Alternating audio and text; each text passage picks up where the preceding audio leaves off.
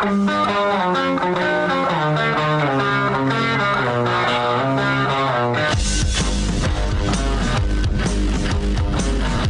is The Big Show with Gordon Monson and Jake Scott, presented by Big O Tires. Stop by your locally owned Big O Tires for no credit needed financing and the best prices on tires. Big O Tires, the team you trust. This is 97.5, 1280 The Zone and The Zone Sports Network.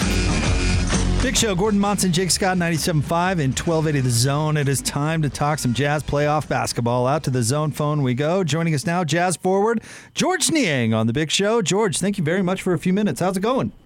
It's going well. It's going well. I can't complain. We're obviously getting prepared for the Clippers and real excited about the game being tomorrow. I think after Wednesday we were kind of ready for a couple days off, but I think we're anxious to get back out there and playing again. George, is it? This is a weird question, but is it fun playing playoff basketball? It seems like if you love playing the game, it's a riot out there. Oh my God, are you kidding me? We get to play, and I would say close to a full arena.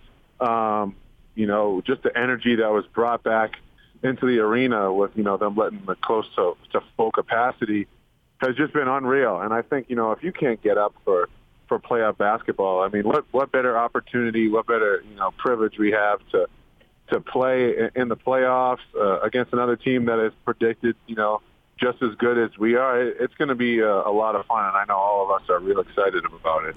So tell us what you think about the matchup. Give us a little tale of the tape. What do you see with the Clippers? Obviously I think it's going to be a great matchup. Obviously they have two superstars over there and Paul George and Kawhi Leonard. But, obviously we have our strengths and, we've been showing it all year. So we're real excited, to get out there, especially at home with, a home court advantage and get out there and make it happen. Obviously they had a grueling 7-game series, and we had a couple days to rest, so we're going to look to take full advantage of that. So, George, I don't want you to give any strategy away, but if you could answer this question, I'm curious, what's the best way to beat a switchy defense? That's been the question of the day, huh? I think you really just have to put them in uncomfortable positions. Obviously we're in a switching defense. Guys get comfortable with, anticipating screens coming. And, when you just fall right into someone's lap once they're, switching a ball screen, it makes life easier for them. So obviously we're going to be trying to move them around in different positions and then obviously get into our actions. So, that's one way to look at it. But I think this whole year we've had an offense that's tough to guard with the switching defense, and that's our transition offense. So if we can get stops and get out and run, I like how we play when we're out running in transition. Following you guys and your team for years now, it's fun to watch players develop. And I want to ask you about your game because it seems to me you've really made that dribble drive effective and added that to your arsenal. Talk about getting better and improving and adding stuff to your game. I think the biggest thing is, I've said this before, after, what happened to us last year with the bubble and losing in the first round in Denver, I think everybody wanted to take a look in the mirror. This team has been together, well, since I've been here 3 years, we've kind of had the same core. And I think, at some point, we all want to put all that aside and just how can we individually get better to make all of us better? And I think we all did that this offseason. And I think so many guys have sacrificed and gotten better and improved to help make our team better. I think that showed in the regular season. Obviously, the playoffs are different, and we're going to have to keep bringing that, killer mentality and look to improve every day as we go on this journey. But I think the biggest thing for us is, we all took time out of our summers to, understand and realize what each of us could get better at that helps our team as a whole, whether if that's guys having, transitioning their role or it's other guys needing a bigger role. I think we all took a look in the mirror, and we've done a great job of that so far. George, when you look at the Clippers, I mean, they have that strong bench. You guys, by you guys, I mean your bench has been strong this year. And I find that fascinating because it's not like you're going in and taking 20 shots a game, but the shots you do take, it seems like by my memory and going back through the season, you've taken big shots that have really helped the team. So it's not so much a matter of volume, it's just make the key shot at the right time. Is that the way you view it?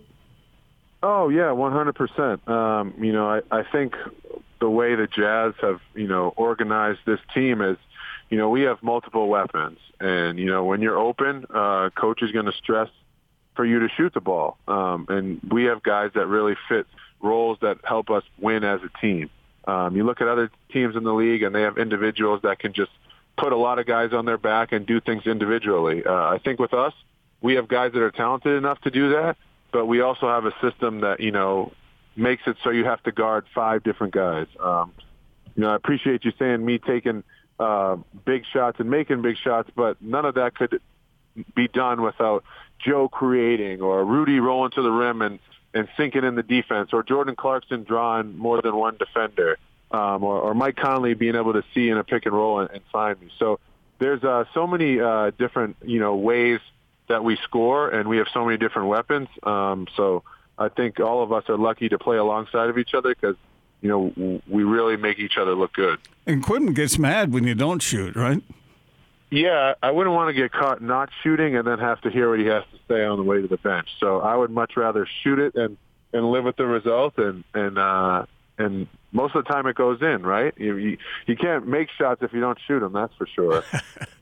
George, it seems like you guys have a fun vibe in the team, a little happy-go-lucky, the water bottle for the post-game interviews, and it seems like you and Joe kind of play off each other a little bit. Does that vibe change at all in the playoffs, or do you just kind of try to stay true to who you are?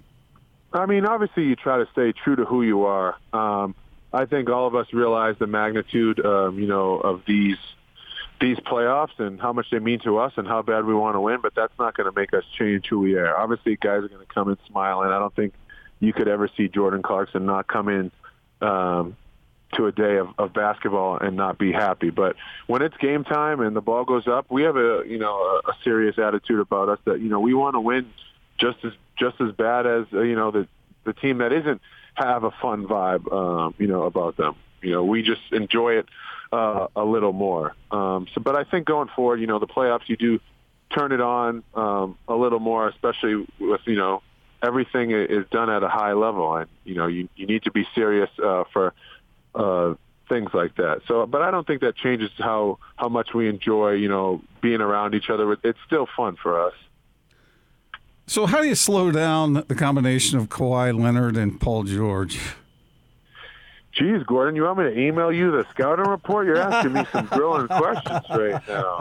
Just the basic stuff. I'm just kidding. I mean, those guys were tremendous in their last series, and they're really good players. Obviously, it's going to be a collective group effort to slow those guys down. And, you guys mentioned, their bench being well. It's not just those guys. They have a full squad that can get it done, and I think it's going to take a collective group effort to slow those guys down and then capitalize when those guys aren't clicking on all cylinders. I think that's going to be the real task. You can't let those guys linger around, and if they're not playing well, you kind of got to continue to throw haymakers and knockout punches and look to build your lead against them. Hey, Jake, you think that in addition to his shooting, that George should become the Jazz's enforcer if it gets physical out there? Sure, man. Why not? They're going to give me a technical foul just for talking about this, guys. I can't be racking up those bills before the series even starts. Am I remembering right that you got thrown out of a G League game in like 30 seconds? You know what? I thought we were going to talk about positive stuff with the game going on, but that wasn't one of my brightest moments, and I was scolded for that. And I've learned my lesson. It's like when you put your kid in timeout. I got thrown out. That was my timeout. I'd never let it happen again. But the physical side of it, George, obviously the playoffs are more physical. They certainly look more physical. How do you guys sort of adapt to that? You just got to come in with that killer mentality. You got to come in and think about hit first rather than being hit. I mean, not literally, but you just can't let someone come in and out physical you. That's really how it is in the playoffs. It's a kill or be killed mentality. You got to go out there, be aggressive, be the aggressor, and impose your will. And we're looking to do that, going forward. Last thing for me, George, are you looking forward to playing in front of a full house again? Oh, I'm so excited. Getting back out there with a little taste of it in the Memphis series was amazing. And then I'm hearing that we're going to be able to have a packed house. There's no better place than, home, especially here in Utah, especially when Vivint gets rolling with all its fans in there. It's going to be electric. I'm excited. I think we're all excited, and it's going to be awesome. So I just want to follow up on that with my last question, and it's related to that. I think that fans love to hear that they actually can have an effect on the team they're rooting for. And what you're saying, George, is that you hear it, you feel it, and it actually does have an effect on what happens. Oh, 100%. Since I've been my time in the NBA, obviously I may be a little biased playing at Vivint, more than others, but there's no better place. The energy is electric. It's loud. You can see other guys miscommunicate, out there because it's so loud.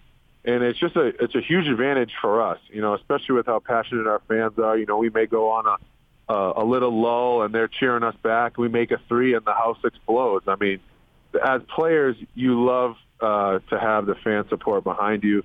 And obviously with COVID, it was a struggle in the beginning of the year.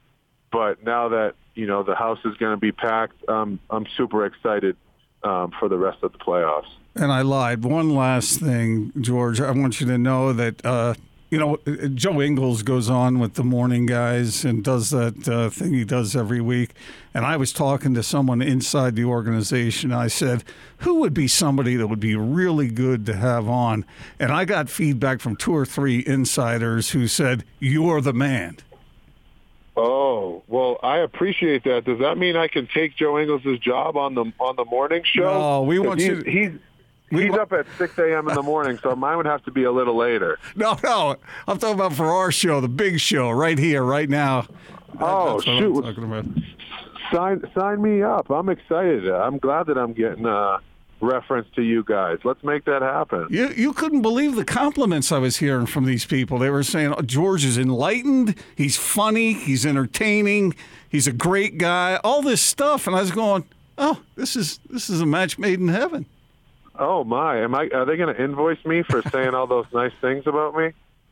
I don't know, but they did, and I didn't prompt it. They were just saying that you're no. This, and I'm serious about this. They said the difference between George and some folks is that George has something to say. I thought that was quite a compliment. Oh, that's big time. Whoever that is, tell them I said thank you, and. Yeah, I'd love to get on the show more often, guys. You let me know. Absolutely, George. Well, we appreciate you jumping on the show today.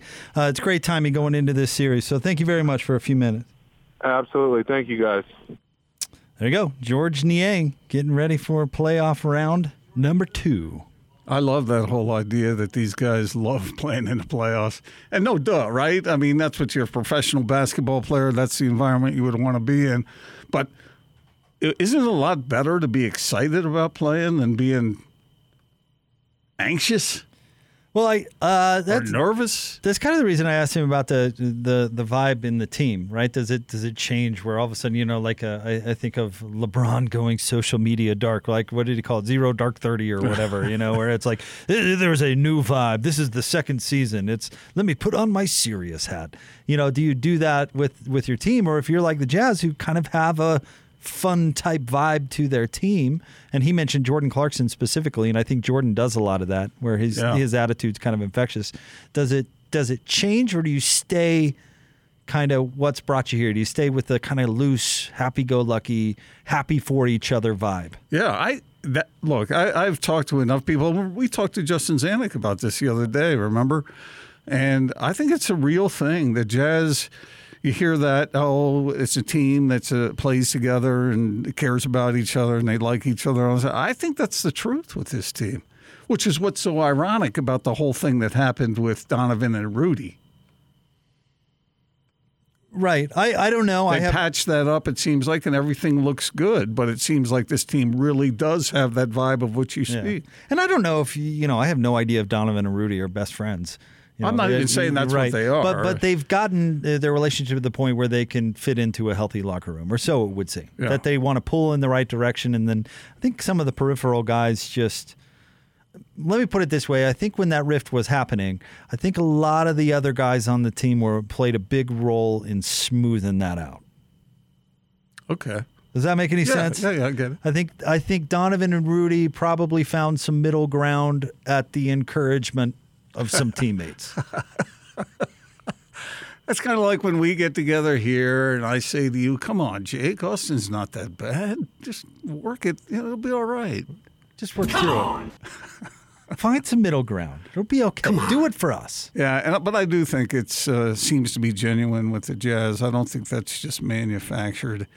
And anytime you work with somebody and you care about the result, there are going to be times when you maybe ruffle a few feathers. I way overreacted there. I'm sorry.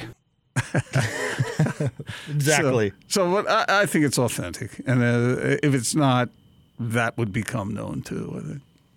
All right, we'll have more coming up right around the corner. Big thanks to George Niang for jumping on with us. That was a lot of fun. We'll get that up in podcast form coming up very shortly. Of course, wherever you get your podcast, search out The Big Show. Throw us a subscribe. Get the Big Show automatically. Say hello to all our podcast listeners out there. Indeed. All right, more Big Show coming up straight ahead. Stay tuned, 97.5 and 1280 The Zone.